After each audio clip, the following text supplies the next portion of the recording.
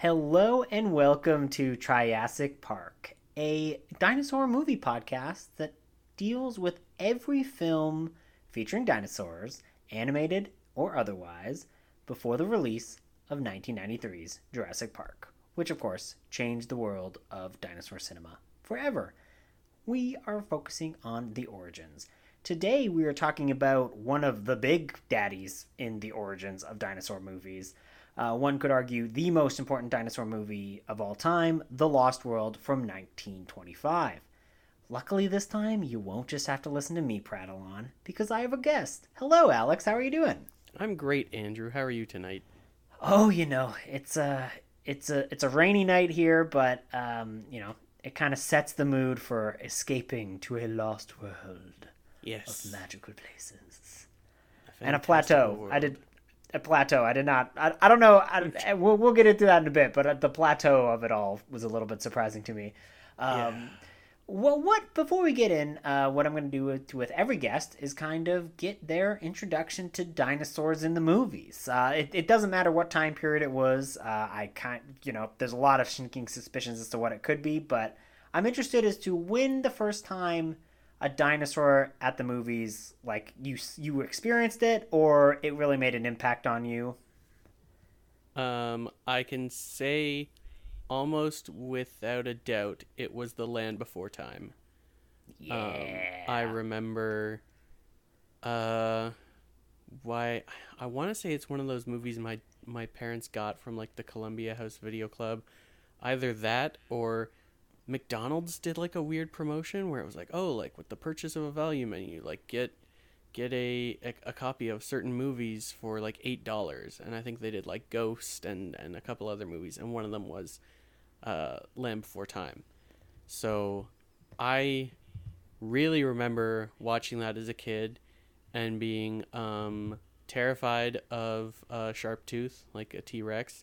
And yeah, just being 3 or 4 and then watching this kid watch his mom die, and then everybody always says that's the sad part where his mom dies, but no, the sad scene comes immediately after that, where he's walking and the sun is behind him and he's casting this giant shadow over on a rock, and he thinks that it's his mom, and as he runs closer his shadow shrinks and he realizes it's his shadow, and then he's like rubbing up against the shadow and sort of like sad, and then an old man dinosaur comes and is like, no, like your mother's gone, like, and you've got to come with us to the Great Valley and blah blah. And like that's the part that like kills me. Like I'm a Yeah. grown ass man and I can't watch The Land Before Time without like weeping. I remember revisiting it in my late teens, early 20s with my best friend. It was on like YTV or something, and we were hanging out at my house, and just flipping by on the channels and saw that it was on, and we're both like, yeah, no, like I remember this from when we were kids. And like not exactly, we weren't tough guys or anything, but we're not exactly open emotional teens. And then when we started watching, we're both like looking at each other and like wiping away tears and trying not to notice each other and be like, let's go outside, let's go to the store. So that It's a very affecting movie. Like it's a combination of like, one, you got the music. The music will always get you. Like Yep. the soundtrack is just so good. Mhm. But you kind of combine that with like, again, like the animation, like Don Bluth. Honestly, like I think maybe the best Don Bluth as far as like technical achievement. Like I love a lot of Don Bluth film, but like I think that might have been the top of the studio's game. But I mean, you could argue that obviously, but I would agree. Like he had, because this was the one where he had Spielberg and I want to say Lucas. Like he had the two of them involved in the yeah, production, that's which is right. also why, like, as dark as it is, it was supposed to be 10 minutes long and even sadder. Like I think there was supposed to be a more drawn out battle with Littlefoot's mom and the sharp tooth, where you actually like see why she dies. Um, like I think it was, from what I understand, like Spielberg watched the rough cut and was like, "You can't show this to kids." So the Yeah, that director's that cut sounds about right. of Land Before Time is actually like 10 minutes longer, and it's never been released Because if you look at that movie, you're like 70. It's something incredibly short. It's like Toy Story, where it's like 70 or 80 minutes, where you're like, this is barely a movie. But yeah, Right. it's because there was a large swath cut, because it was even darker and more depressing. Damn. And considering the money train that franchise became, that may have been smart on Spielberg's part to, tone it down a little bit so he can make it as profitable as humanly possible. Well, I mean, We'll get to that. We'll get to the very first one.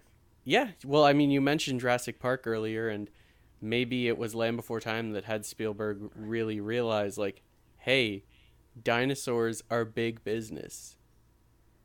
Yeah, Spielberg definitely post Jurassic Park and post Land Before Time, obviously, but like he saw the dinosaur dollar signs and he ran with it for quite a few years. Yes. As a kid, were you this is obviously not true. This is an overgeneralization, 100%. But people always go, "There's dinosaur kids and then there's car kids." You can obviously be both. Like, Transformers, had Grimlock the dinosaur and had Optimus Prime. You can love both. But that's true. Were you a big fan of dinosaurs as a kid? I was a big Ninja Turtle kid. Those were the first real toys. But then when Land Before Time had been out, I don't really remember. I don't think there was a toy line for the original movie. If there was, it was before my time. I remember when the second movie came out, and they did, I think it was like Pizza Hut or somebody did like bigger sized, like fair sized little dolls that you could get. So I don't remember really having many dinosaur toys. I remember I would go with my dad to the thrift store like every week, and if I saw like one of the random bags of toys, like one week I'd get Army Men. I definitely had some dinosaur action figures and little rubber guys, and I remember going with my dad to a garage sale and getting is it Grimlock who's the T-Rex Transformer? Yeah, Grimlock. So I remember we were at a garage sale and I found a Grimlock, and I was like 4 or something. So this would have been early 90s when Transformers were just falling out of favor. So I remember getting like a Grimlock. It was my only Transformer ever as a kid. And yeah, just the fact that it was like a T-Rex. Right? Yeah, it was a T-Rex Transformer. I'm like, this is awesome. And then that really held me over. And I remember when it was ramping up to Jurassic Park was when Dinosaur Fever hit hard. Oh, yeah. And there was this magazine that you could buy. And the name escapes me. But essentially what it was like 20 to 30 issues. And every issue came with a like balsa wood or like really small wooden piece of a brachiosaur or brontosaurus skeleton. So you had to buy the magazine every week or every month or whatever, and at the end of it, you could put together this wooden, maybe it was plastic though, because I remember it glowing in the dark. Okay, I'm gonna change and say it was plastic. It came with these plastic bones, and yeah, when you got if you got every issue, you got to put together this glow in the dark dinosaur skeleton. And I remember this was right in the early 90s, because I remember being in grade 1, so that would have been right before Jurassic Park, I think. And one of the kids in my class, like, his parents bought him every issue, and he put it together. And I remember like the teacher taking us to like the janitor's closet, because it was the only room that they could turn off all the lights so we could see it glow in the dark. So each kid had to like take turns going into the janitor's closet to look at this glow in the dark dinosaur, because we couldn't make the classroom dark enough. That is amazing. I love little stories like that, little snippets from the history. So that is awesome. You seem to have some really good dinosaur memories, and you just brought me the great revelation that now I can cover Transformers the movie on this podcast because of Grimlock. That's true. Yes. And yes, if you hear that in the background, that is one of my cats mewling. Cat's gonna cat. So, don't have time to edit every one of those out. You'll just have to deal with cats. It's all good. This is an animal-themed podcast, so exactly. And I mean, especially in the later Jurassic Park films, they basically make all of the dinosaurs cats. Like the way that the dinosaurs react is basically very cat-like, which is always fascinating. Even when they train them, they don't really listen, or they eat you. But such is the world of cats. Yeah. But what we're here to talk about this week is The Lost World from 1925. And like I said in the intro, it's arguably the most important dinosaur film of all time. While it's not as famous as in the common vernacular as King Kong, all the elements that make Kong so iconic were pioneered with The Lost World. Interestingly enough, there are reports that the reason why this film is so hard to find in its totality, and even the version that we have right now, the 2016 version, is still missing scenes. But one of the reasons why it's so difficult to find copies in full of The Lost World is because when King Kong was coming out, the plot lines are very similar. And reportedly, they destroyed a bunch of the copies so that nobody could see that King Kong had any inspiration. That's one of the theories is, right, there was an order and a signature signed to destroy all copies of this film, and that happened right around the turn of the production of King Kong. So, kind of goes hand in hand. It's based off of the 1912 novel by Sir Arthur Conan Doyle, who briefly appears in The Lost World. Interestingly enough, at least in the most complete version, he appears, and a few other cuts, I believe.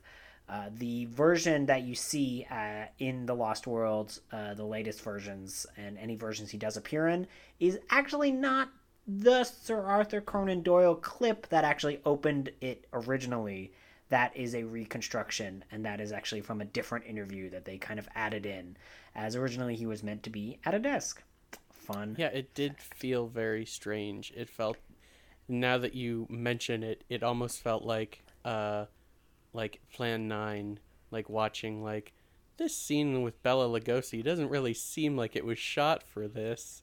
Right. It did seem very out of place, and now that you explain that, I mean, with a silent movie, the guy could be saying anything and you just make the intertitles match up.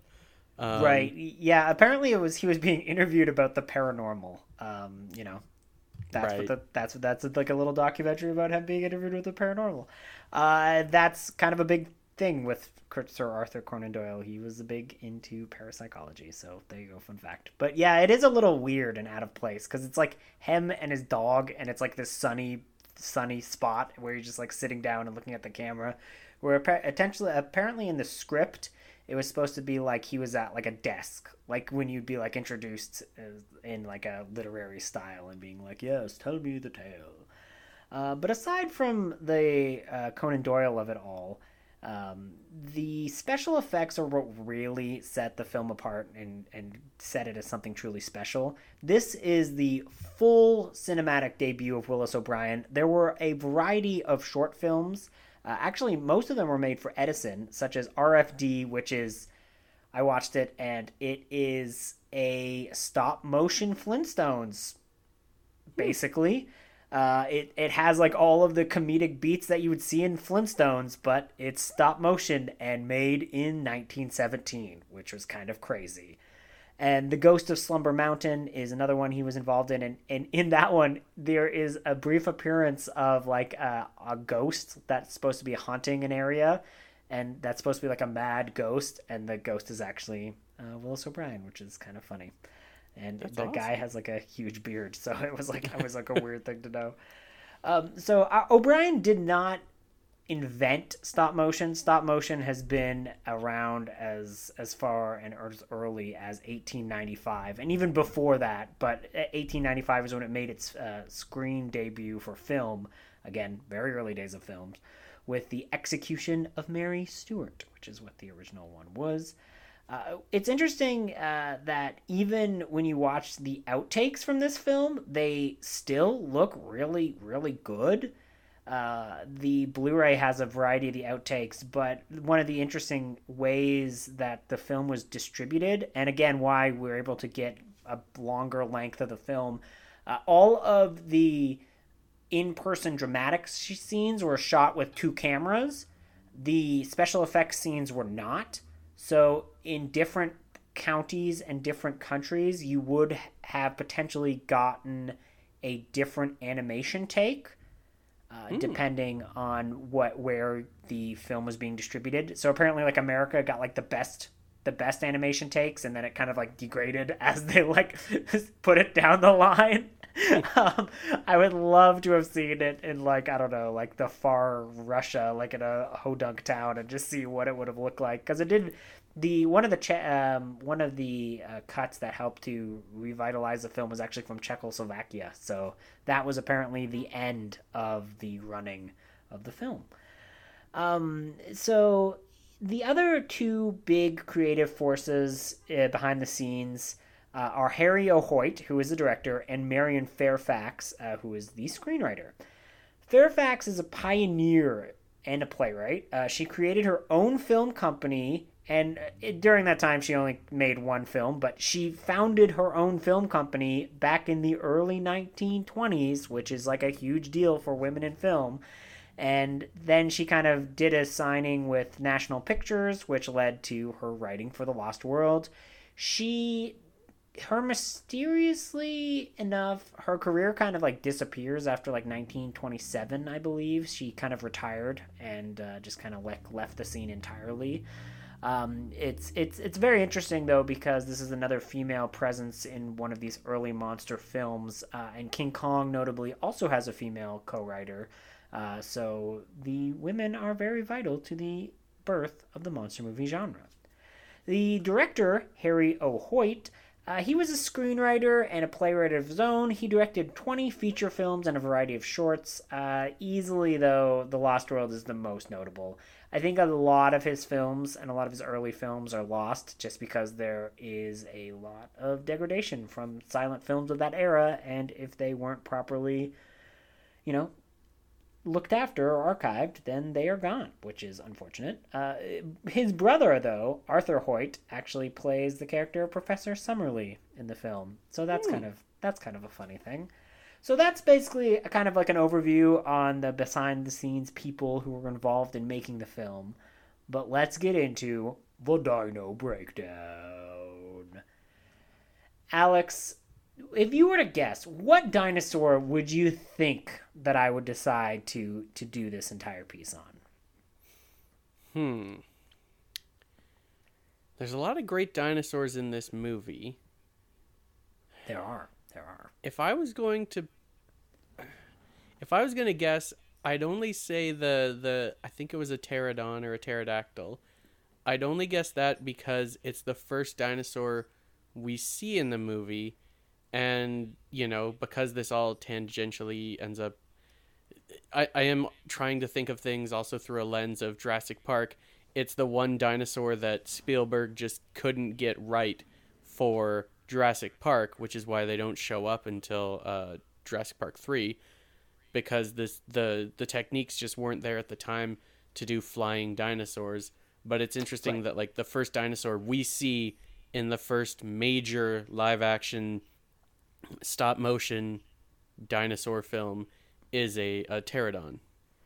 Right. Now, that would be a great choice. That was not the choice I made. Of course not. Of course I didn't make that choice because that sounds way too poetic and way too interesting. No, I chose one that I was like, well, I don't think this shows up in any other movies, so I'm not going to have a chance to ever talk about this creature again. And also, what's interesting is I don't think it's actually a real creature. I think it's misidentified. So prepare to get the story about the Agathamus. Who knows if I said that right? These dinosaurs are historically difficult to pronounce, and I looked up a pronunciation guide, and I got Agathamus. So there you go. That's what it is. So you might have in the film seen this. It has a fight with the Allosaur, and it kind of looks like the Triceratops, or if you're a big a big nerd, you might go, oh, that's a Styracosaurus with 2 extra horns. But no, it is a different dinosaur altogether. So this is basically, it looks like a Triceratops, but it has like the armored plating on the side, like the Right. armored skin. And when I was watching the film, I was like, oh, that's a Styracosaurus. No, wait, there's 2 extra horns there. What's the deal with this dinosaur? Because it's just weird. Like, I was trying to think, and I was wondering, maybe his abilities to make Triceratops just like rapidly improved, and he completely changed the model and the puppet like halfway through the film. Like, that wouldn't make much sense. But no, this is an actual dinosaur, kind of. The version that you see in the movie is identical to an 1897 painting by an artist named Charles R. Knight. So it was exactly, they saw that painting and they're like, bam, we're putting that in the movie. It was discovered in 1872 by a paleontologist named Edward Drinker Cope. Isn't that a name? That is a great name. And it was actually discovered before any other Triceratops or Styracosaurus or any ceratopsian. So that's why it wasn't just called a Triceratops, because I'm pretty sure that they found a Triceratops skeleton, but they named it something different. Because there's literally only one of these skeletons discovered, and it was that 1872 original discovery. Oh. And in that discovery, they didn't really find a head. They didn't really find too much to go for. It was 16 vertebrae from the tail, and there's some pieces from the back, a partial pelvis, and several ribs. So, in all likelihood, because they didn't actually have the classification at the time, this is just some type of ceratopsian, whether it's Triceratops or whether it's some other variant.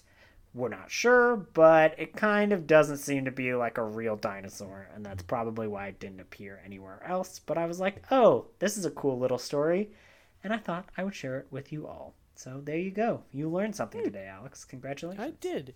That is very cool. I know that there's been misidentifications and that there was arguments over, like, even recently, like Brachiosaur versus Brontosaurus, and are they different, and are like different variations and all that. And even it's arguments that last even up until now, that, like you said, they've been discovering these dinosaurs going back 150 years now, but if not even longer. But as far as cataloging them scientifically, just even now, there's still disagreements about what bone belongs to what, and whether something is a classification of another thing. So it is interesting that, yeah, this was made at a time where either this dinosaur was considered to be a legit dinosaur, or there was no contrary evidence that it should be classified as something else. So that is a really cool story. Yeah, it's kind of wild, because you really realize that these are kind of like the Wild West as far as dinosaur hunting goes, and as far as like the dinosaur bone game goes, because this was discovered in Montana, I believe, and they didn't have any reference of anything else of the sort. And I imagine somebody was just going through a dinosaur art book, saw this painting, and was like, that dinosaur looks cool. I'm gonna put that in the movie. Yeah. Right? I don't believe it appears in the book, but I would have to double check on that. I don't believe it appeared in the book. But now we're going into the discussion portion of the podcast. So, Alex, was this your first time watching The Lost World? From start to finish, yes. I do remember it being on, like, late at night on one of the like cheap channels, or like, I think it was like New VR or one of those channels like that, where they would just show old public domain stuff after hours. So I'm pretty sure at a younger age I watched big chunks of this, and probably fell asleep. I have a hard time, as a younger person, I had a hard time staying awake during like silent black and white things.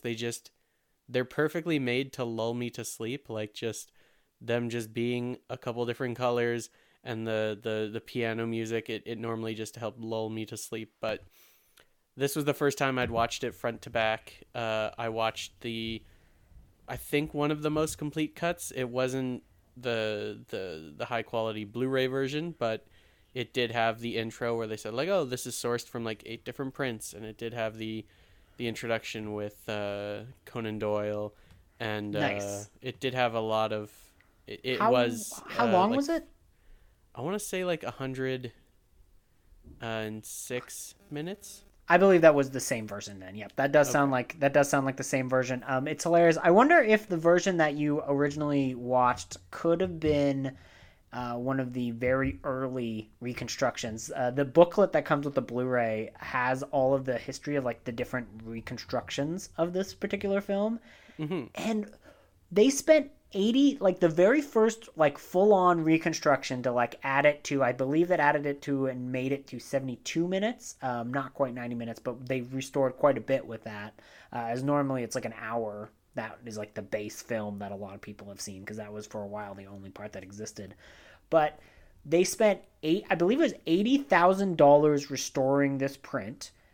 People like Hugh Hefner were involved because he loved like classic cinema and wanted to like restore this version of the film, and they never officially released it. The only like it got stuffed as a special feature released for one of the later versions of the Lost World, like the Irwin Allen version, which is from like the 60s, Yeah. which we've discussed, and we're going to actually go through the history of Land of the Lost adaptations as we bring you back on.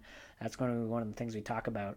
But that one has dinosaurs with frills. That, and by dinosaurs with frills, I mean they just put some frills on a crocodile and they call it a dinosaur, and they just let it run around a set, and then fight a baby croc or something like it was, or an iguana.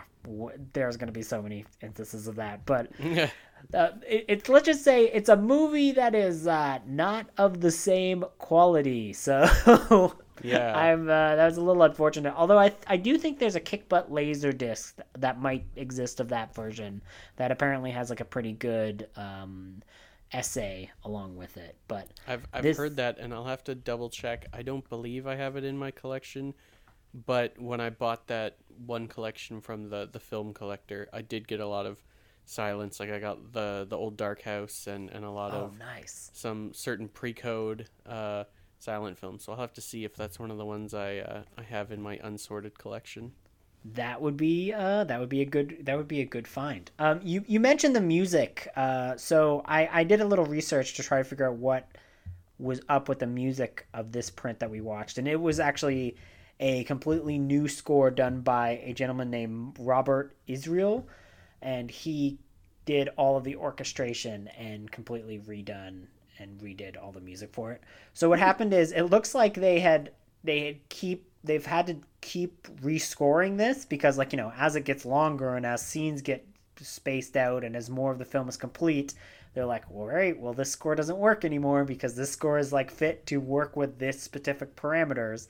And apparently they had like a full orchestra and they had like a lot of materials at the ready, so they were able to do a pretty good score. I found the score pretty good. What did you think of that? I liked it a lot. It was one of the better produced ones that I've heard to go along with a movie that, either the original score is lost or, like you said, they've had to extend over the years as they discover better prints. Like I've watched a couple different. I think I've watched The General with a few different scores, and I've watched. I want to say Nosferatu with like a bizarre score, and Oh of course yeah, I think there's there's some like prog rock scores for Nosferatu. I think there's like yeah, some wild and stuff. there's the famous Metropolis cut, the Oh Giorgio yeah. Moroder cut, where he rescored it and then got like rock stars from the 70s and 80s to record songs. So that's like a crazy tinted version of the movie that Metropolis, the longest version available now, I think is just around 2 hours, but the Giorgio Moroder cut I think is just under 90 minutes, and yeah, it's got all sorts of crazy music in it, and it is an interesting thing to just go back and have somebody do their interpretation, but in a classic style. Like it did feel like the kind of thing that if you were sitting in a big Nickelodeon or big theater back in the 20s, you can't imagine just the pianist sitting up there in the pit, like playing along. Like it did sound very of the time, and it there was certain elements that I kept being like, wow, like I wonder if this inspired like other scores, because I'm picking up on certain notes. And then I was like, well, it could just be that the guy who's doing this was inspired by things that came after. So it's like an Ouroboros. I'm like, I don't know if this inspired stuff or if this is inspired by stuff, but I really did enjoy the experience. Yeah, it's an interesting score to say the least. It sounded like he did a lot of research from the time period that the film was made in his little essay segment of the booklet. Again, this is if you're at all interested in this film, I would really recommend tracking down this Blu-ray. It's a little hard to track down now. I had to go through a secondary seller to get it when I eventually did buy it. And it's from 2017, and it has a really, really good and really comprehensive commentary to go along with it as well. And I've actually watched that commentary twice, and each time I'm like writing notes, like scribbling like a madman, like trying to like get all the information. So it's an entertaining commentary as well. It's not just like a slog. It's not just like somebody just like dumping every information they got about the film. So don't worry about that. But yeah, it's a pretty handy and pretty comprehensive Blu-ray. But as for the film itself, Alex, what did you think of the film when you watched it now, in its totality? I mean, aside from the blackface, which yeah, we're definitely gonna talk about that. But yeah, there's blackface in this, and it's pretty bad.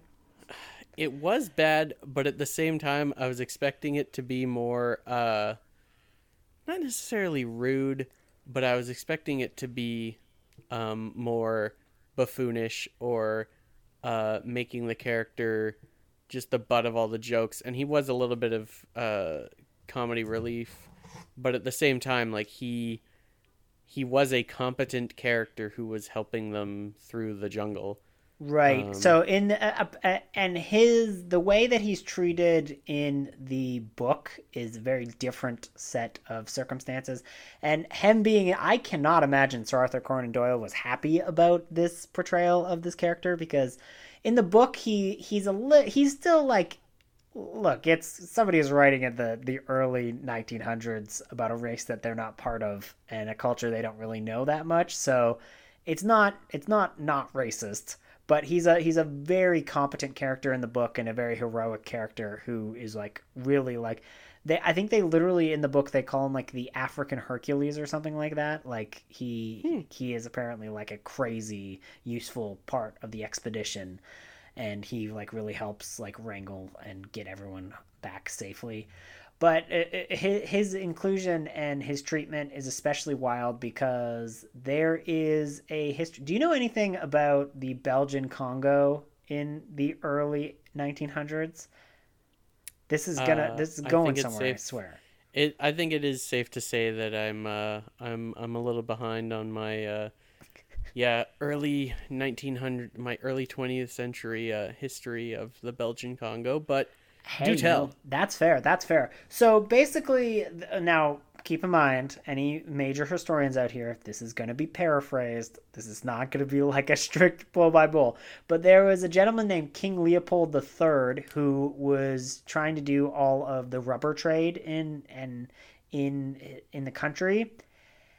And he used like real bad slavery. Like he was doing like terrible slavery and like really poor treatment of everyone in the Congo, and it got a lot of human rights people involved, and a lot of people wrote pretty extensive books on that.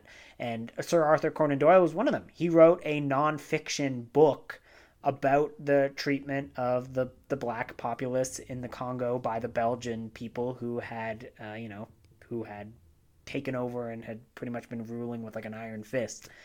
And like if you're at all interested in ruining your night, you can look into the history of it. It's not nice, but it's to the point where in the book, Roxton, who is the noble hunter old man creeperzoid in the movie, he's not that creepy, but it's a little weird, but he is the more refined hunter guy. He is actually part of helping out the Congolese people. Like that's one of his backstories in the book.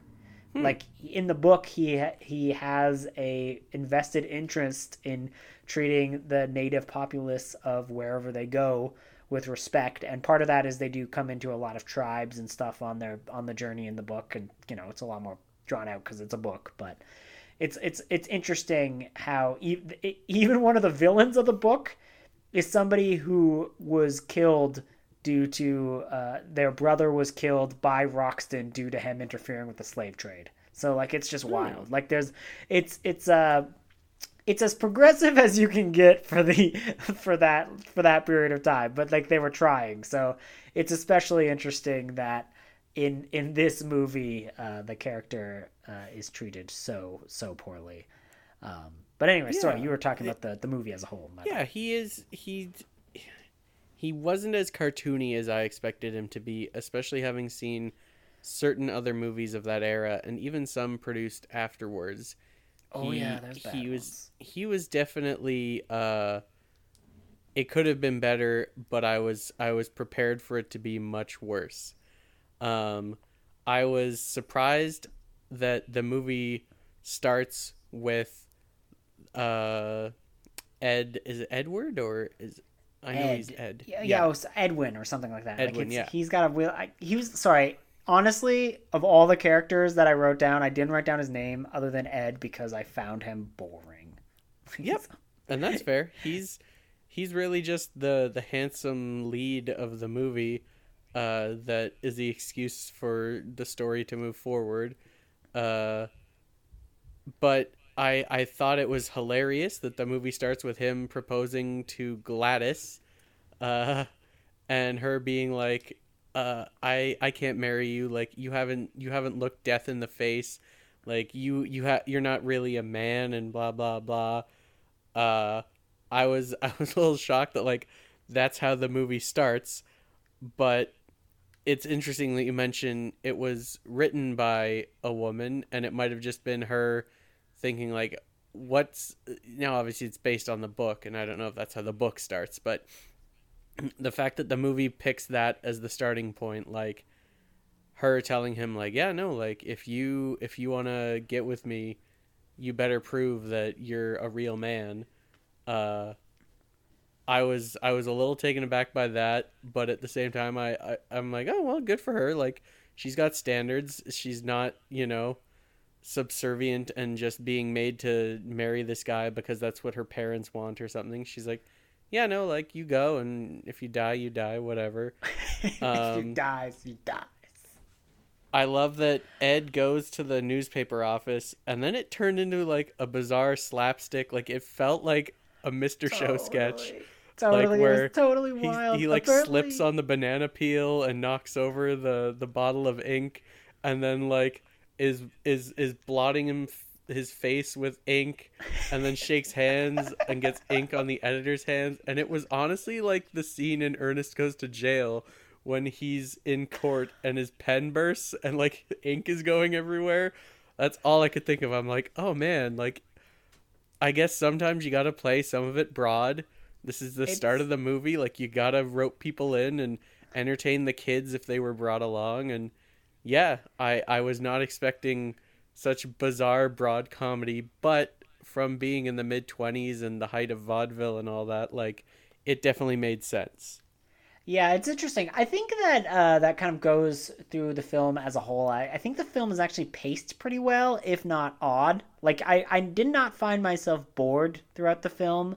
I did find some of the choices, like, again, whenever they do comedy, it is the broadest comedy that you could do. It's like full-on slapstick, which I enjoyed. I had a good time with it, but I was not expecting such broad comedic strokes. But I found it kind of like helped the film never be boring, and I thought that the human characters did have a very interesting back and forth, especially once Professor Challenger is introduced. Challenger is like the goat. I love that man. He is pretty much a goat of a man.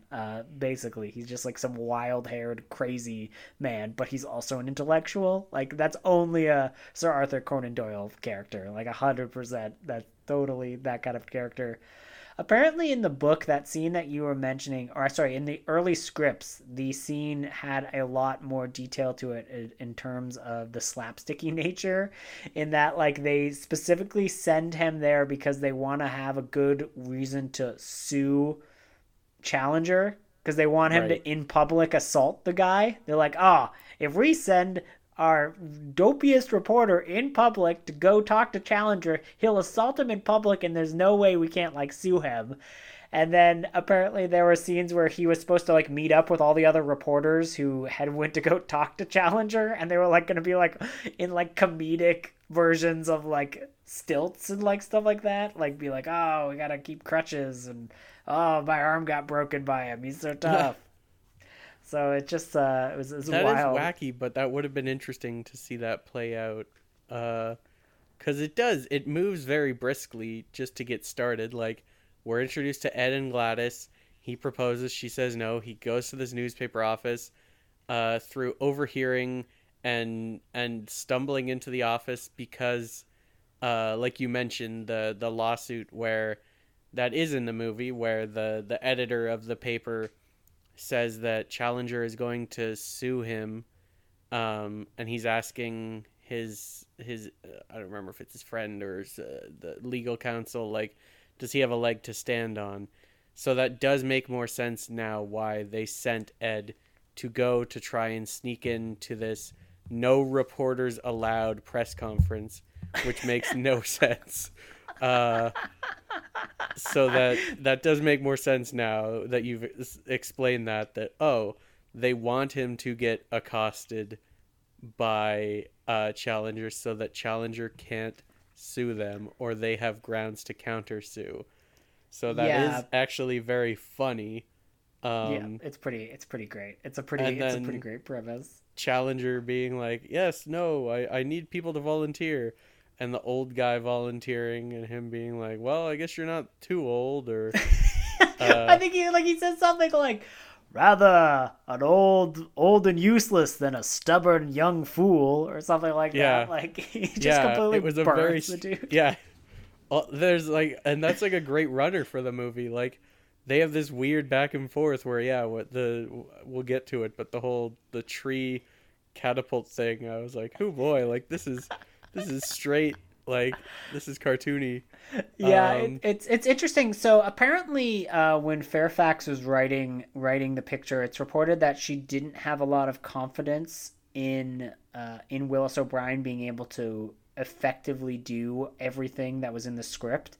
And apparently, there were things in the script that did have to be cut because they just couldn't be done. But like, I mean, like, come on, give the guy a break. It's really early in stop motion, yeah, and what is done is amazing. But apparently she wrote a lot more scenes that I believe were actually filmed, but they got cut out prior to the film's release.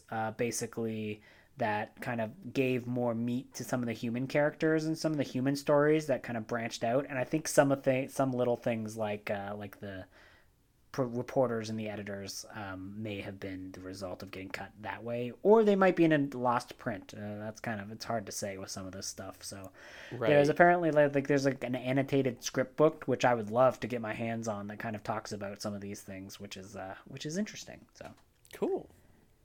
yeah, Yeah. that's when we get introduced to. Well, first we get introduced to Roxton, who at first I'm like, he can't be that useful on this like expedition. He's got like a cane, like he's like using a cane, and but then you find out eventually in the movie, you find out it's one of those fancy canes. Like, you don't need that cane. He's just being fancy. Yeah. And he pretty much helps to sneak Ed into the insane press conference. Yeah.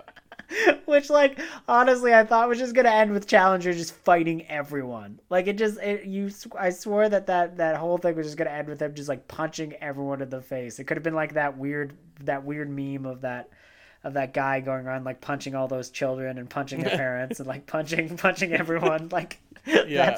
that's Challenger in a nutshell. It yeah, I admired the fact that they're like, yeah, no, we're just gonna make this truly wacky guy the real, not necessarily the main character, but he's gonna be the driving force for a lot of this. and I think from what you've said and what little I read about it, like I think Conan Doyle really liked Challenger, and did he appear in other stories? Yeah, he wrote a few sequels. None of them involve dinosaurs, and they're all very weird. Because in the Right. commentary, they detail some of them. One of them involves like a poisonous gas cloud that Challenger thinks is going to kill the entire world. So he sets up like a bunker, or he sets up his own home to be stable and brings everyone in there. And then figures out that the gas cloud only lasts like 3 minutes, and everyone's fine. And that's the story. And I'm like, what? Wait, what? What? Why did you write that story? Did you I write a mean, bottle episode for your book? What? I think he just loved really eccentric characters. Like, I mean, It's Sherlock true. Holmes is one of the most eccentric classic literary characters that people still talk about today, and that is part of the reason he's remembered for being so eccentric. So I'm guessing Conan Doyle was like, "Oh yeah, like I I just love writing kooks." So I really loved that. Yeah, they introduced Challenger. He does seem like he wants to fight everybody. When he finds out that Ed is a reporter, it turns into like a giant riot, and then Ed escaping and hiding, and then jumping on the back of Challenger's carriage to follow him home, and then sneaking in through the window to confront him and say like, no, I want to go with you, like if I don't, like my girlfriend will never agree to marry me. It does And sound like the way you're describing it almost sounds like a improv. Like somebody's doing improv and they're just like, and then they fight, but my character still makes it to his house by sneaking on a chariot and yeah, getting there. and he throws him out a window, and then his wife gets mad at him, and like it is very much like and yes, and like it does seem very improv-y, like a weird whose line is it bit with yeah, Ryan Stiles and Colin Mockery just having a fight over wanting to look death in the face and see dinosaurs so that your woman will marry you. Like it is truly bizarre, but I love that it does just resolve where he's like, "Oh, I admire your tenacity," or whatever. Like, yes, no, you can accompany us. And why didn't? Oh no, because he's like, I'm good friends with Roxton, and he's like, why didn't you say that in the first place? And I'm like, oh, that's legitimately funny. That he's like, I wouldn't have thrown you out my window if you told me you were that dude's best friend. Like, and him and Roxton, I don't get it. I don't know if they have like a Doc and Marty sort of relationship where it's like this older, rich nobleman who has this young reporter protege that hangs out with him. See, I thought they just met. Like, I thought they had just met at that event.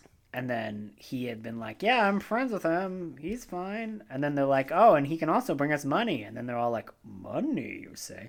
Also, if Roxton is like a famous rich industrialist, which he seems to be, like he's like a great hunter and he's like got all this acclaim and he's got a cane that he doesn't obviously need. So he's obviously fancy of some sort. Like, why couldn't he just fund the expedition? But Yeah, I gotta say, Roxton he's part of the reason why this movie deserves to be seen more, because he's such an interesting character.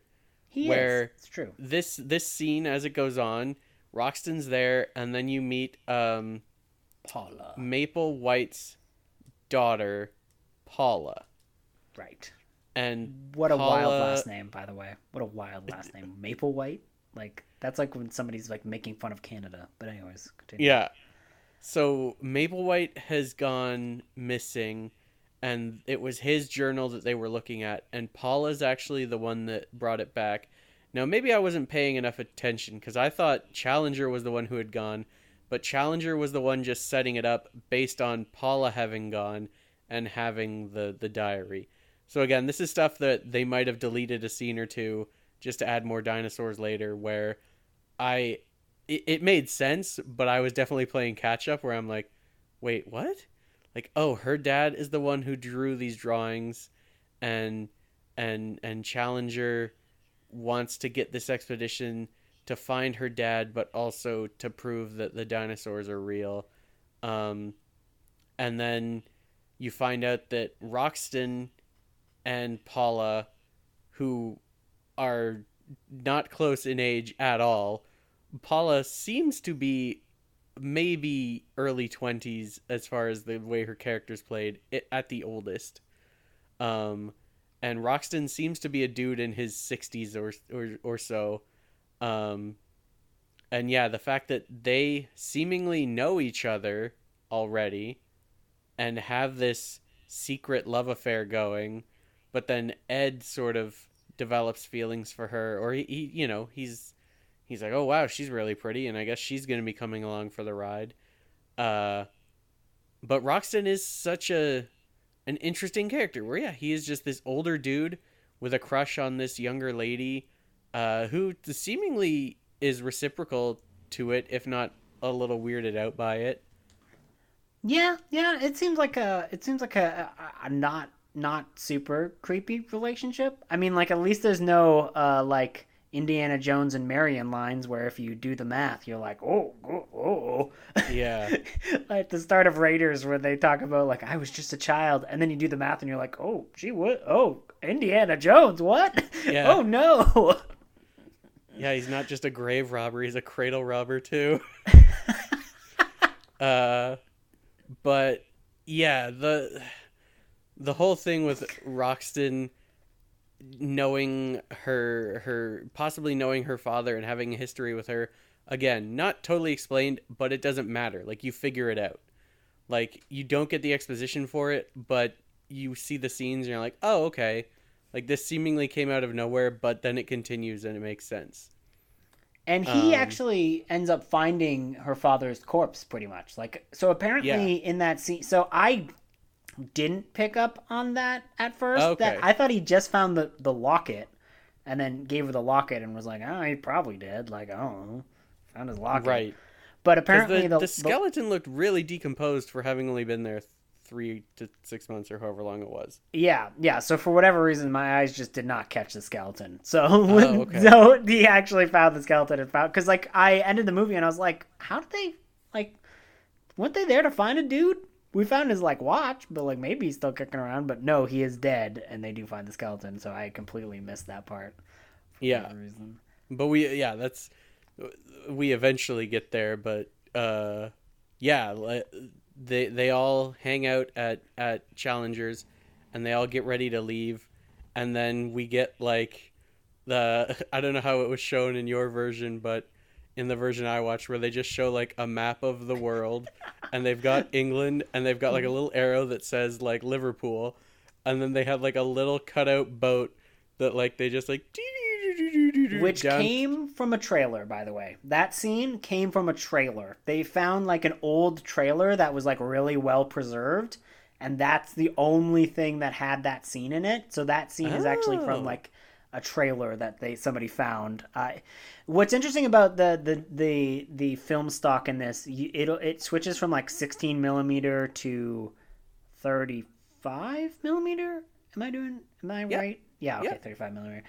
God, I've been around film for long enough. I should fucking know this. But anyways, but yeah, so it varies print to print, because apparently in, like, the early days of when they were first doing 16 millimeter films, and they would do, like, the chunkets, and they do, like, shorter versions.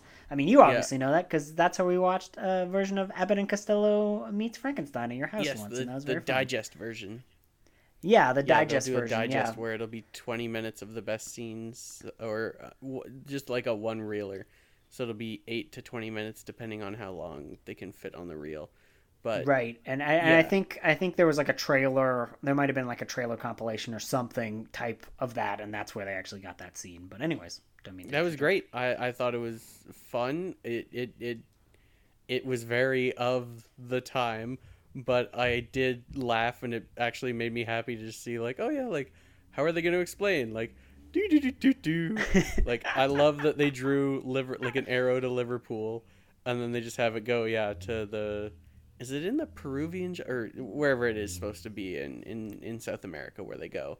And then you just see them all sort of set up a base camp, and then yeah, we meet the native guide, and we also meet Jocko the monkey.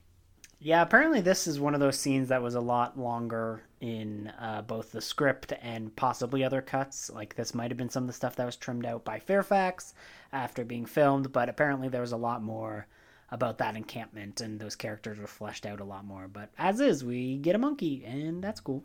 Yeah, and we see that the old dude who came along for the ride, I don't remember his name. Summerlee, Not Roxton, but yeah. Summerlee.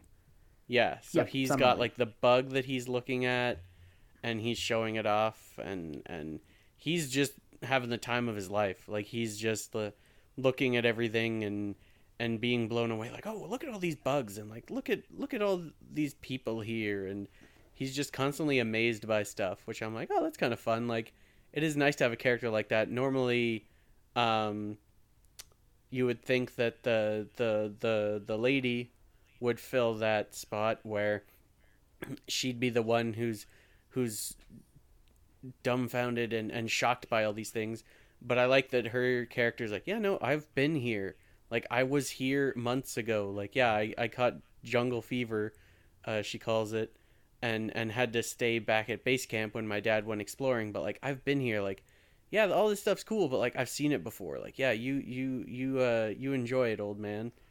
Yeah, exactly. He's a fun character. I like that old man. I like that he's allowed to be excited over seeing these things, which is Exactly. good. I mean, Yeah. again, it's before we grew up in the '90s, right? It was too cool to like be affected by things. At Yeah. least in movies and like culture, they're like, you can't think this is cool. You have to be like, "Pff, bugs, whatever, man. I'm gonna just skateboard all over them." Yeah. But yeah, that was a nice change. Apparently, the next scene that takes place when they're kind of like going down the river, there was a lot more in the script. There's like an entire cannibal subplot, which I'm kind of glad got removed, to be honest. Yeah, Um, that definitely would not have as poorly as some of this stuff has aged. That would have definitely been it definitely would have had shrunken heads and bone through the nose, and yeah, it I'm would have sure it probably would have been been bad. sort of Although it's pretty. still kind of referenced because, like, at one point in terrible pidgin English, the one character says maybe them cannibals got them, and the cannibals is spelled weird, but it is kind of Right. referenced, and that's why he has an injured arm, by the way. Uh, Okay, again, that was another thing where I looked at my phone for a second and I looked back. I'm like, did I miss how he got injured? Like, yeah, what happened? yeah, no, his arm is supposed to get like massively slashed by the cannibals during one of their fight Oh, scenes. And during, again, like the people who are helping them, you see a whole bunch of people helping them down the river. They eventually like they're supposed to like lead a revolt and just like leave and be like, screw you guys, you suck, we're leaving. Like you guys are terrible and getting us hurt, and they like leave and they abandon. So like that's one of the things that like it, you can like probably just surmise in your head and be like, oh, he just got injured on the road or something. It's not a big deal. But given that it's a movie, you know there usually is like a reason and a scene for that, right? So yeah, you don't normally have to just input that into your head. But so it kind of takes away from it with what we've got left. But you know, it still works in the end. The important stuff is there. But yeah, apparently yeah. that was a lot more detailed in the book, and a lot of that, like a lot of the animal footage, was apparently from a documentary. And let me tell you, I can tell that documentary was not filmed ethically at all because those are some Ooh, that stressed stuff out. with the cheetah, yeah. That cheetah is stressed out. You can see the way that they're like pushing that cheetah, like someone behind the scenes, like pushing and poking at that cheetah and like getting it going, because that is Yeah. not an ethical. Those are not ethically filmed. I can guarantee it. No, they would not have gotten that SPCA seal of approval or PETA seal of approval for sure. I was sort of stressed out being like, oh, that poor creature. But then I'm like, okay, it was almost 100 years ago. I don't have to be happy that it happened, but nothing I can do will change it. And Yeah, yeah, let's very just true. let's get to the dinosaurs. So they find, is it the peninsula, or how is it? Yeah, so it's like a peninsula. I think that's what they call it, like a plateau. I believe they The call it a plateau, plateau, yeah. right? Where it's like this hilariously, the only way to get to the It plateau makes and get on no sense. is two trees, and they cut down one of the trees. The way the plateau looks is just bonkers because it's like a little plateau, and then the only way to get across to the big plateau is cutting down trees to like make like a bridge over. Yeah. Which apparently there are only two trees up there. Both of them are the perfect length, and one of them was used the last time for the expedition. But Maple White cut down the last one, and then after he crossed, it fell. So they cut a new one, and then it falls. But that's what just well, the Brontosaurus is like, screw this tree, and just like throws it down. Yes. Like the Brontosaurus picks up the tree and then throws it on the ground, and you're like, okay. well. Why'd you do Okay, that, so dinosaur? first they get to the plateau, and we should mention that yes, it's now however many. I think I looked, and it was like 35 minutes into the movie, and we see the first dinosaur, and it is the pterodon or pterodactyl. Right. And Yes, and it's like flying. eating a boar. I think it's a boar. Yeah, it picks up some creature and then eats it and then is like wiping off its beak on the rocks. I was like, oh, that's gotta hurt, but whatever. I guess you're a dinosaur. You know what you're doing. And they're all shocked, like, oh crap! Like dinosaurs are real. There is one right there. Holy crap! So Yeah, then they yeah. do climb the plateau, which it has to be seen to be understood how zany it looks. And then them cutting down the tree, was that animated? Like it was such a neat looking little style the way they did it to show like a silhouette of people cutting down the tree. I don't know if it was stop motion itself or if it was traditional animation. I'm not sure. They didn't specify that in anything that I've got, but it's a very Okay. interesting. It's a very interesting it's sequence. lit very interestingly. It reminded me of, you know, the Spielberg of it all. It reminded me of the scene in Raiders of the Lost Ark where they're digging to get into the Well of Souls, and you're seeing like their silhouettes against the desert. Like so, Right. this- A lot of these filmmaking techniques are what like people when they talk about Raiders of the Lost Ark, we've kind of joked about it a few times, but a lot of the origins of Raiders is from like old serials and a lot of things filmed using similar items. And I'm pretty sure that Spielberg knows about the Lost World, just guessing based on the title of the second movie. And he's like a Exactly. film buff, so Yeah. And but- so they cut down the tree. They all take turns crossing. The Brontosaurus sees them and goes to knock down the tree. So the monkey sadly is not able to cross to join them. So Right, the monkey and goes I think back it's- down to base camp and hangs out with the native and the one is it the butler? You think he's just like a Cockney guy they picked up. Like Oh, he's okay. apparently he's an invention of the screenplay. So Right. like I wasn't able to Again, figure he's out not who he is. explained. He's just there. another white guy who's another old white guy who's there to help, but he is down at base camp with the native guy and the monkey, and they're sort of we get to see them just looking up through binoculars or whatever at them on the plateau,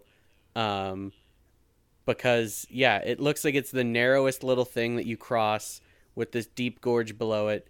But on top of it is all of these dinosaurs and creatures, and it's like, why are these dinosaurs hanging out on this thing that's like 100 feet up? It's wild. It's a wild thing. I think is this where we get introduced to the ape men? Yes, Oh my because gosh. I think the ape men try and have something to do with knocking the log down, or I know the think ape men so. become more of a role later, but They're little it sneaky reminded me bastards. of the creature on the wing in the Twilight Zone, the terror at 20,000 feet. Like That it is looks. that is a very apt comparison. That's a very apt comparison. I was just amazed by how good it looked, by the way. Like that Yes. ape man costume looks way better, and like I watch a lot of like B ape man movies. So Yeah. I've seen a lot of ape suits. Like I wrote an article on every iteration of Kongsploitation, and let me tell you, that's a lot of ape movies, and some of them were porn. And anyways, But poor no, mo- I like that but- they did an ape man instead of just a gorilla costume. Yeah, Because gorilla, there's nothing that I that's don't want to say true, I bugs guess. me, but like when you see those movies, I think one of the most egregious ones is that movie Baby's Day Out. And then there's that other movie Born to Be Wild, both around the same time in the early 90s, where it's like, let's just put somebody in a gorilla suit that is clearly a human in a gorilla suit. Right. Now I- this I was hate the definitely saggy bottoms of gorilla suits. Yeah, I hate they just when they never Americans that make, I don't know what it is, because like the Japanese, like there's a whole mess of problems with the King Kong suit in Godzilla versus King Kong, but like it doesn't have the saggy bottom at least. Yeah. It's like, And I like that these reminded me of the creature from the Twilight Zone, and the other thing it reminded me of, and I wondered if the design was sort of the inspiration of, is I don't know if you remember this Simpsons episode, but Skinner's Sense of Snow, where the kids are all trapped in the school because they get snowed in, and Skinner makes them watch that 3-hour long terrible movie, The Christmas That Almost Wasn't But Then Was. oh my There's- god! I'm looking at it right now. That looks There's- like that looks. There's Hobgoblin characters, and the Hobgoblin characters, the way their faces and their teeth look very reminiscent of the ape man in this film. Yeah, that is pretty surprising. Do you want to know the name of the man in this suit? Because it's amazing. Hit me with it. Bull Montana. That's dope. That is that dude's name. That's But awesome. Apparently you see him running around with a chimpanzee in the movie.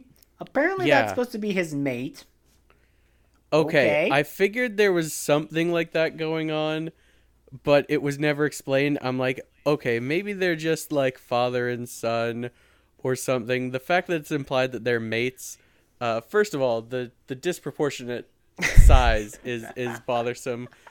But I did get excited when I was like, a real chimpanzee, like the ape man's hanging out with a chimpanzee, like it's sort of Tarzan-y, but Yeah, that's true. So this they mentioned this in the commentary, but like the commentator is like, I find this highly suspicious. Like he's not convinced that this is a real anecdote. But apparently in some of the press production stuff, when they were like trying to get people to watch the movie, they're like, Bull Montana was so convincing as an ape man. The ape he was with would eat gnats off of the ape suit. Because he loved it and found it so convincing. And I was like, yeah, okay, man. Like, that that's is one of probably- those stories that it does sound made up, but is also so harmless and somewhat fun. believable. it's Where just I'm not fun. I'm not bothered by it. Where I'm like, oh, that. I mean, you know, my dogs, they'll like try and groom me, like try and lick out my ear, and like clean sweat off of me if I come in from the heat. So I'm not totally shocked if the chimpanzee did pick gnats off of the guy.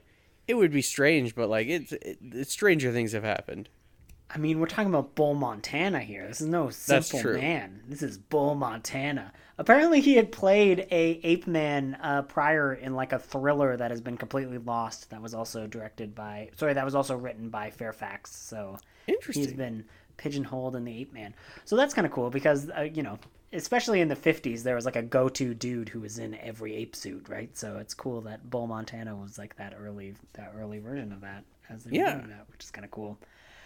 And apparently the ape's name was Petunia. That was the chimpanzee's name was Petunia. Oh. So there you go. They have names. So- I'm amazed because I couldn't even. So for example, I'm amazed that these names of these animals are written down because I can't for the life of me find the name of the cat that was used in Alien, right? And that's in the 70s. But like this 1925 movie, somebody somewhere wrote down, oh yeah, this ape's named Petunia. Like, Yeah, boom. and like Jocko had a credit in the opening credits. It was As like himself. yeah. So I was like, oh okay, like because I didn't know what it was. It's just like, oh, and Jocko as himself, and I'm like, what? So it was neat when we actually saw who Jocko was, because he's just a cute little capuchin monkey. Yeah, I think he's a capuchin. I think so. I think so. So, and they explain that the reason, and that's the other thing I like, that they they do have little exposition, but it's not wasteful. Like they explain that, like, oh yeah, Jocko's coming along because he can climb places that we can't, and he can do things, and he's like our perfect little guide. Like it's not just like, oh, there needs to be a monkey in this movie. He legit has a purpose, and he actually ends up saving the day later in the movie. Yeah, So they I think they also say that he can like figure out what foods are good to eat, like so he that's knows right. what berries are good to eat and stuff like that. Yeah, Which hey, that's that's pretty good reasoning, right? Like that's a especially reason after to they have become it. stranded. They all get stuck because the brontosaurus knocks down the tree. So they all get stuck on this plateau, and they aren't sure how long they're going to be there, and what dangers await them, and Oh if Maple yeah. White is alive. Is this when the Dicosaurus Rex, or as I like to call him, but he's actually an Allosaurus, shows up and just starts like wrecking shit up and just biting and like mauling everything it sees? Like I think so, it because just I think he. such a jerk. It just shows up. Like it doesn't even eat half the things it kills. Like it'll show up and it kills like a duct-billed dinosaur, which like I think some places called it like an Edmontosaurus, but like I'm not sure if that maybe at the time that's what that was, but it doesn't Right. look like how it looks now, what they think of. But anyways, he like kills it. He bites it and like eats some of the viscera of it, but then like it just like falls in the lake and he doesn't even care. Like he's just like Yeah, whatever. Okay. Do you want to hear like an embarrassing story about one of these effects with this dinosaur? I do. Okay, so the Allosaurus, after like causing some ruckus, he like messes around with some Triceratops, and he goes to fight and attack the humans, and the humans like throw a lit log at him, and he like catches it in its mouth, right? Yeah. And there's like the shot of it in its mouth. So when I was early looking up this movie and trying to find more information on it, I saw that image and was like, "Oh, LOL, someone made a 420 meme of this dinosaur movie. Like it looks like he's smoking a little doobie. Oh, that's funny and ridiculous, but where's the actual shots?" And then I watched the movie and I'm like, "Oh my god, I am a moron." I thought this was a dinosaur smoking a doobie. It is not. That's hilarious, but I totally get why you would make that mistake. Because they throw a lit torch and it catches it and it holds it in its mouth for a couple seconds before spitting it out and running away.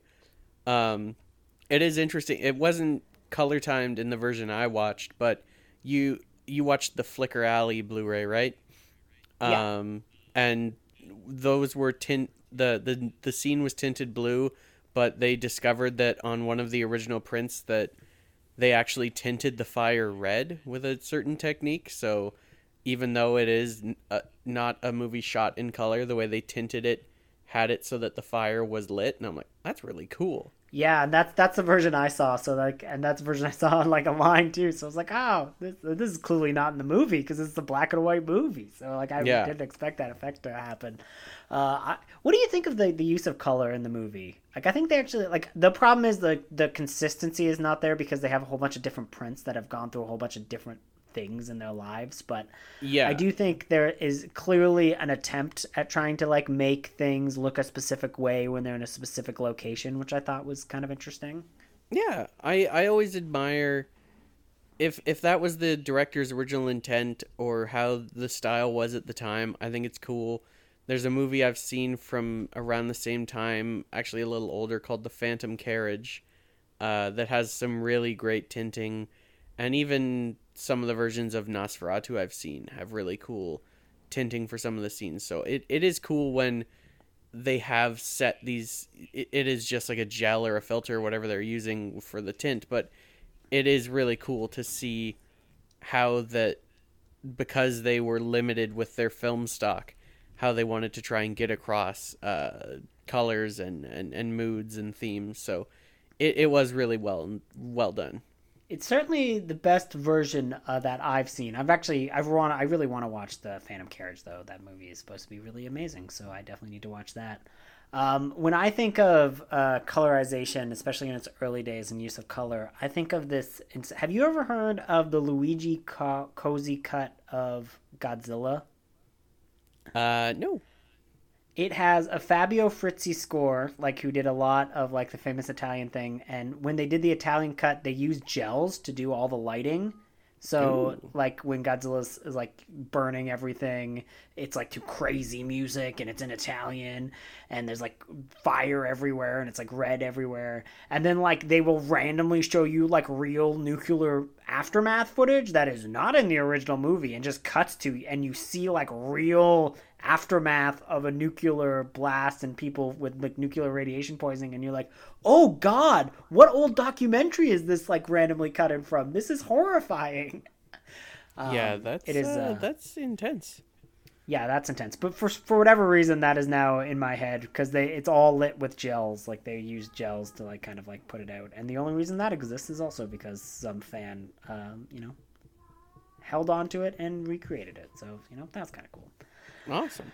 But yeah, so this is probably a good time to talk about the dinosaurs in general because there's kind of like a variety of dinosaur sequences that'll kind of be this is where we really get to the meat of the movie. Yeah, and what did you think in the commentary? And I think you definitely do see it. They state how it seems kind of apparent that Willis O'Brien's skill improved as the film went on, if you can look at it like it was shot in sequence, which I believe with that comment, I believe it was animated in sequence, which is odd, but I guess that's how it was for whatever reason. Because the early like Triceratops fights and the early appearances of the Allosaurus kind of look a little more stiff than say when there's the giant fight between the Brontosaurus and the Allosaurus on the at the edge of the plateau, or when there's that looked great. Or when there's that amazing sequence after the volcano where like they're all riding on top of like dinosaurs and like it just gets wild. Yeah. But what did you think as a whole? And did you have a favorite? Did you have a favorite dinosaur?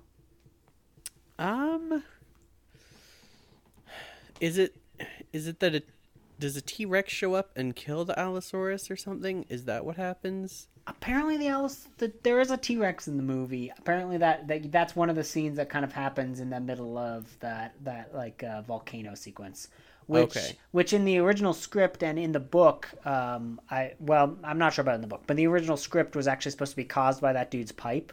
Like the Summerlee has a pipe and it's missing throughout because he was supposed to accidentally start a forest fire with his pipe, and it was supposed to be like a thematic thing, and they did not have the volcano sequence in the script. Willis O'Brien opted to make it himself to take over. Wow. I guess they've removed that scene or whatever, and they like asked him if he could do something, and he's like, "Yeah, I can figure out something," which not an easy feat. Some of it was stock footage, but a lot of that was just his original like animation team. It's not just him. There were people like Edgar Delgado who sculpted a lot of these creatures, but Right. Sorry, Marcel. I don't know why I said Edgar, but Marcel Delgado. But I did really enjoy the Brontosaurus versus the Allosaurus, like just on the. That was so cool. Yeah, cool. I thought that was really well done because I'm like, is it gonna pull it off? Like, is it gonna grab it and pull it with it? And I'm like, oh no, like it's just going on its own. And then I was shocked that it survived.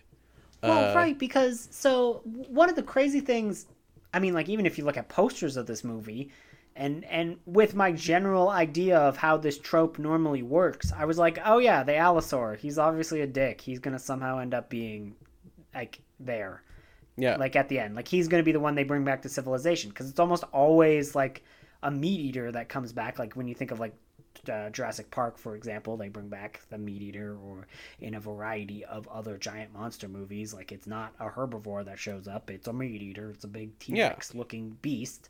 But to see it being like more peaceful sauropod who still does some amazing destruction sequence, which we will definitely get into that end scene, because there's some really funny behind the scenes details to talk about on that.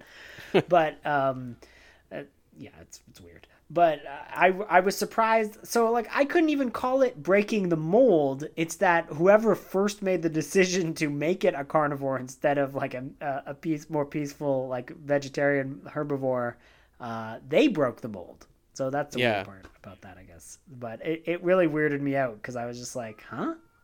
This is weird. I think the only other time I've seen like a long-necked monster even happen is another Willis O'Brien movie that he supervised really late in his life, called The Giant Behemoth, which has pretty impressive effects and is like a horrifying tale of nuclear woe, but is a has very terrible human segments. So it's one of those movies. What was your favorite of the barrage of dinosaur scenes we got in there? There's so many good ones. There's so many good ones. I really do love that final rampage sequence. Just because it's really kind of like the birth of the genre that I love, right? Because I kind of got into this from my love. Well, I got into Godzilla because I loved dinosaurs as a kid, but Godzilla has really been like a through line in my love of dinosaurs. And like this is the very first destruction of a city sequence done by a giant monster, and it's executed so well that I can't help but love the Brontosaurus. Like I love him. Yeah. And I think that all is like really cool. Now they don't even show this in Kong, so like again, they love to skip over this part. I would have loved to know how the hell they got him back, especially with like a steamer boat. Like what? Yeah. And they're talking about how well the mud would hold, and you're like, yeah, that's a good question. Wait, how are you gonna get him on a ship and get him back?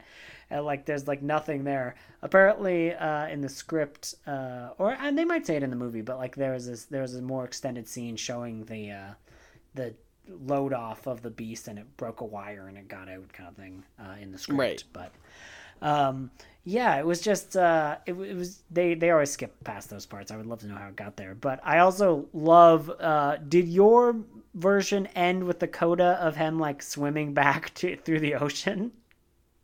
No. Oh my goodness. So he falls, so we'll get back to the human elements in a second, but just while we're talking about this scene, he falls into the ocean after a London Bridge. I believe it's London Bridge.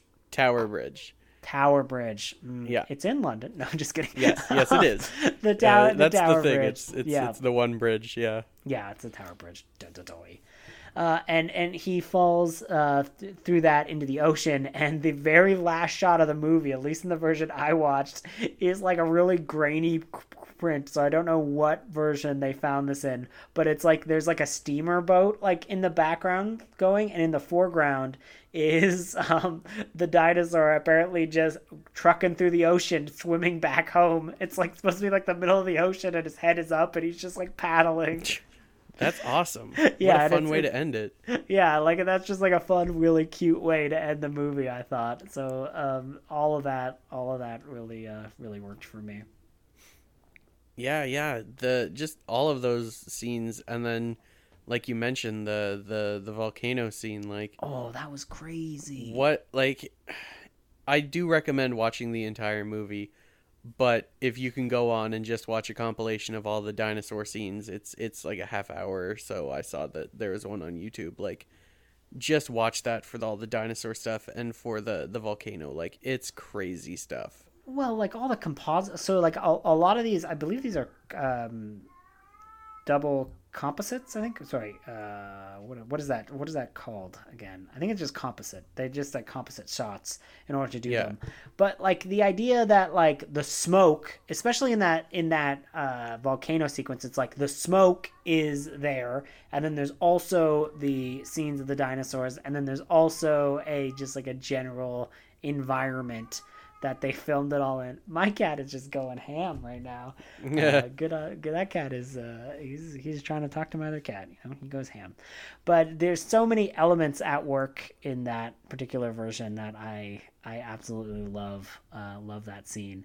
And in the destruction sequence when we were talking about it, the reason why there's fog in there is so that in case people, like the way it was composited in case anybody's head got cut off, like it wouldn't be noticeable. So they added fog into that scene, and it adds like a level, because it's also London. Like, I'm not that surprised to see fog. Like, that's kind of like a thing about Britain in general, is that there's tons of fog. So it worked, but it was also there to kind of hide a technical thing. So little things like that are really cool to know.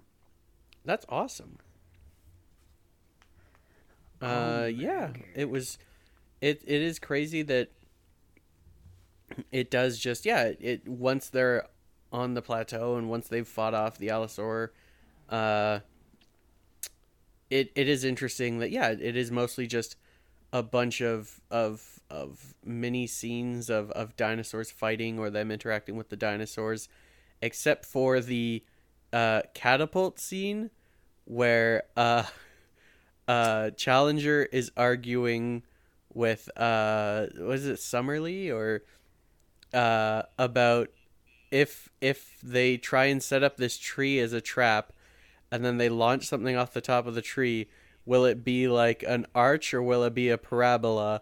And then them arguing, and then the vine slips and Summerlee goes flying and like ends up in a fucking like pond, and then Challenger's like, I told you a parabola, and like, what? So funny. That's so funny. It was such a bizarre scene. Such a weird scene. Like in the middle of that, like it's like there's like this bromance forming, and like when you cut back to the other characters, like, yeah, I just found my dad's corpse and got his watch, and then it's like, oh well, we had a wacky adventure with a catapult that we don't ever use. Like they don't use a catapult. Why did they build the catapult? Like just so that they can shoot Summerlee across the set. I respect it. I respect if like Challenger didn't even want to make a weapon to hurt the dinosaurs. He just wanted to fuck with Summerlee. Yeah, that was great. Oh, that is great. And it's and about like here... you mentioned. Sorry. Oh, I was just gonna say, like you mentioned, like Roxton goes exploring because they end up in a cave system to get away from the dinosaurs. They're sort of in these caves, and they're like, "Oh, your dad could be hiding in any one of these caves. There's miles of tunnels, like we need to explore." And it is when Roxton is exploring that, as you mentioned, he finds Maple White's pocket watch and a skeleton, or at least a skull, and it's implied that Maple White is dead, so he brings the watch back for Maple White's daughter. Yeah, and they have a nice scene of those two where, again, like you kind of get more of the idea of like the relationship there, and it doesn't seem wholly romantic. It seems like a little bit more like he's obviously feeling romantic, but like she also just finds him like a comforting presence. Like she doesn't find him like threatening, and she trusts him enough that when he delivers this information, she doesn't need to go check for herself. She just kind of like takes it in and knows that he's telling her the truth. And then there's kind of that weird romance with Ed that kind of just happens. Yeah, where Ed is like, hey, now that we're trapped up here, like, any ties we have in the real world don't matter anymore. Let's get married. Yeah, they literally want to get Summerlee to marry them, which you're like... He's like, Summerlee used to be a priest. He can marry us right now. Because he's like, well, Christian... Hey, baby, we're going to die. Like... Let's get married. Let's get married. We could have the Brontosaurus be like our best man. Like he just shows up. It was so bizarre because I was expecting I was not expecting the romance to go like that. Like I didn't necessarily expect her to end up with Roxton at the end, but Roxton, I gotta say, was a pretty good dude throughout all this. Like he didn't try and fuck with Ed too much. And he wasn't like flying off the handle and being an asshole about it. He was like, oh no, like as much as I love you, I kind of get that you don't love me, and I am an old man. It makes more sense that you go with this guy, even if you aren't wild about him. At least he doesn't have the money I have, but he's a loving guy, and he can be the guy for you. Yeah, it was a nice change because like there are even moments where like Ed has a moment and they have a moment together and he like just goes, oh, they're like happy together. Like I'm not gonna be a dick and ruin this. Like I can see that it just makes them happy with each other, and there are definitely like plenty of spaces where he could have just been like, yeah, no, I'm gonna fuck with this, or I'm gonna make sure this guy dies, or normally on expositions like this, like there's like a bad guy. Like I feel like a lot of movies where somebody gets marooned, one of them suddenly just becomes terrible and evil and wants to like murder all the other people, right? Like yeah. And wants to like take control and get the woman. Like there's a lot of those movies. We'll be talking about a lot of those movies. Yeah, they're questionable at best. But I was pleasantly surprised that the entire party like had a good sense of maintaining who they were, and they didn't really have a lot of infighting between them. And when even the characters that were antagonistic at the start, like Summerlee and Challenger, like they found a common ground and like kind of got into a fun friendship together as well, which is kind of cool. Yeah, it was great. They all just worked together, and once the volcano starts erupting and they're trying to figure out how are they going to save them, it's like, oh, the guy and the native guide have worked together to make a rope ladder, and then they get Jocko to climb up to Maple White's daughter because Jocko is in love with her and will climb anywhere for her. So that's how they explain, like, oh, how is this monkey gonna, like, how are we gonna get this rope ladder up like 100 feet? And yeah, it's all thanks to Jocko. Yeah, Jocko's the best. It was Beauty that got the ladder to get them down from the beast. Yes. It's kind of funny when this is when the ape man subplot just dramatically ends, because like they're like going down the rope ladder, and then I think it's Ed who's like the last person, and then like the ape man just starts like pulling up the ladder and is like, I'm gonna get this guy, because they had a few run-ins. Like I believe he goes up a tree at one point, and they like have like a little moment where they're like, yeah, the ape man climbed the tree after Ed, because Ed climbed up there to get a good vantage point to see everything. And while he was up the top of the tree, the ape man tried to mess with him, and Roxton shot the ape man in the arm, and he fell from the tree and clearly got injured but ran away. So yeah, he's got it out for Ed and Roxton. And he gets murked. Roxton just shoots him. Like he's in the middle of like pulling him up, and then Roxton just like shoots him, and it looks like it hits him in the chest, and he leaves his poor sweet darling Petunia to pick the gnats off his corpse, I guess. Yeah, what a bummer, but I mean, you know, he did it to himself. Yep, he was a jerk. Jerks is gonna get jerked, and then like one of the most random scenes happens where they find the brontosaur in the mud, and they're like, well, it's in the mud, don't know what we're gonna do with it now. And then just an expedition team just like, oh, we saw the fire and we just showed up. What's up? What the devil is this thing? Yeah, and then they're like, yeah, no, if you want to get this back to London, like, don't worry, we're gonna build you a giant cage, and then we'll help you get it out to the steamer ship, and then you can get it from here back to London, and it'll all be okay. And I mean, it's absurd in every movie that they do it in. At least in this one, they're like, yeah, no, like, we're laying it out for everybody so they don't wonder, like, how the hell did they get the dinosaur to London? It's like, hey, here's an exposition, here's a mini dump, like, I can build you a giant cage, don't worry about it. And we'll get that thing out of the mud. Don't worry about it. And we'll help you get it on a boat and get it all the way to England. Don't worry about it. It's just them being like, don't nitpick this. That's how it gets to England. Yeah, pretty much. They just lay it out there, and then they get to England mighty quick, and they're like, I will show you the beast.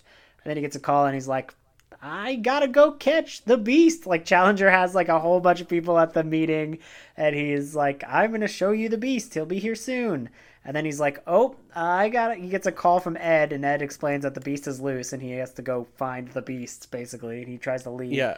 And like they're all like trying to like mob him, and he's like, no, I literally don't give a shit about your opinions. I'm literally trying to get out to grab and get my dinosaur. Get out of the way. And then we get a shot of London with beautiful, with a brontosaurus rampaging down cobblestone streets. Yep, pretty much. It's pretty great. There is apparently one of the deleted scenes that I just love.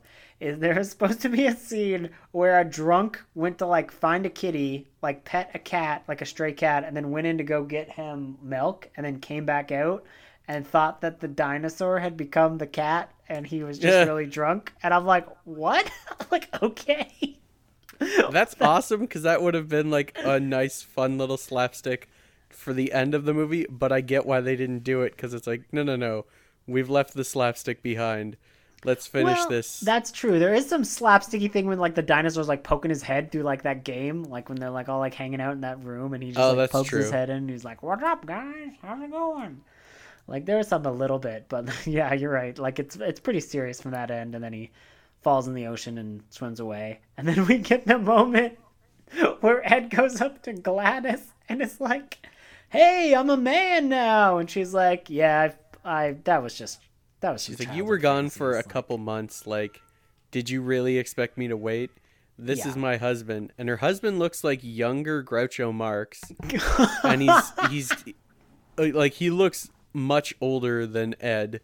Uh, and then he's got like a mustache, and he does this weird little move where like he uses his finger to like flick up the edges of his mustache, like not like twirl it like a movie villain, but just flick up the edges and then sort of like give Ed a hard time, like, oh yeah, no. And Ed's like, so what daring feat did he do to win your heart? And she's like, oh, those were just my girlish whims. Like, he's a man who can provide for me. And I'm like, fuck you, Gladys. Like, but then Ed is sort of like, hey, that's okay. Now I can be with Maplewhite Jr.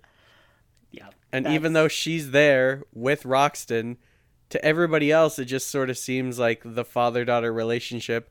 And he sort of does give the consent of a father to be like, no, it makes more sense for you to go off with Ed. And then somebody walks by him and they're like, oh, look, there's Roxton, sportsman. And I'm like, okay, I guess that's their way of saying, like, what a good sport he is. Like, giving up the woman he loves because he's old. Yeah, that was an odd scene. And then I was like, oh, he's got the cane back again. The cane that he clearly doesn't need to use. He's got it back out because he's in public. That's what he uses. You know, he's got that schwanky thing.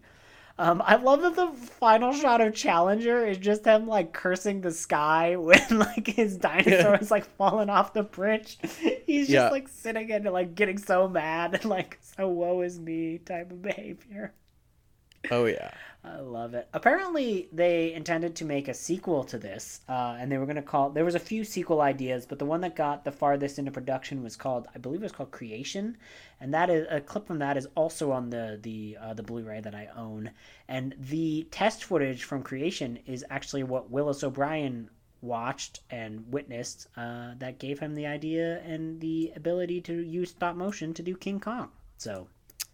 Cool. It never got made and never made it to fully be produced, but you know, this is the start and the highlight of Willis O'Brien, and we're gonna go through Willis O'Brien's career in the next few episodes. I think that would be a good way to start. And let's just say, man has a depressing life. Depressing life. But now he's all good. This is the top of Willis O'Brien's game. He went from a boxer to a teacher to a marble man. Like, he did it all. And now he's in the world of the movie business. But before we get too far out of this, Alex, what are your final thoughts on The Lost World as a whole? And are you glad you watched it? You know what? Like I've mentioned before, there are times when watching silent black and white things really do try and lull me to sleep. And I gotta say, the entire time I was watching this, at no point did I get bored or tired. It's a fun ride the whole way through. It is a little... It's not... I wouldn't necessarily call it long, but a lot of the shots in the middle are just like the dinosaur battle shots, which are the reason to see the movie. But they are just like, they do slow the story down because they're extra padding in the middle. That's great. There's nothing wrong with that. It slows the movie down a bit. So even though it starts off really fast and has good pace, it does get a little slow in the middle there. But the end is fantastic. It's such a fun ride. I'm really glad that I watched, I'm pretty sure I think I watched the one that must be one or two releases before yours, because I definitely, maybe I missed it, but I don't remember seeing the brontosaurus swimming at the end. But no, it's definitely a lot of fun, and if anybody's interested in like just the old stop motion techniques and seeing a lot of trial run in a lot of ways for King Kong, both stop motion wise and, like you've mentioned, story wise, it would make a good double feature with King Kong. For sure, for sure. Is there anywhere on the internet where we can find your works? You know what? If you follow me on Instagram at AJ Pattison, Patteson, I mostly post these days about movie anniversaries. It's something where, yeah, there's not a whole lot of new content coming out, but I do love to celebrate. Like the other day was the 30th anniversary of the release of Back to the Future Part 3. Um, so Nice. I love just watching a movie as close as I can to when it came out. Yeah, 10, 20, 30, however many years ago, and posting about that. And I just post fun stories sometimes. And yeah, I'm not active in many other places, but if you like, movies and collectibles, yeah, my Instagram's a fun account to follow. I would endorse that fully. You post some of the best Instagram content out there. So Well, thank you. so thank you Where very can people much. find you, Andrew?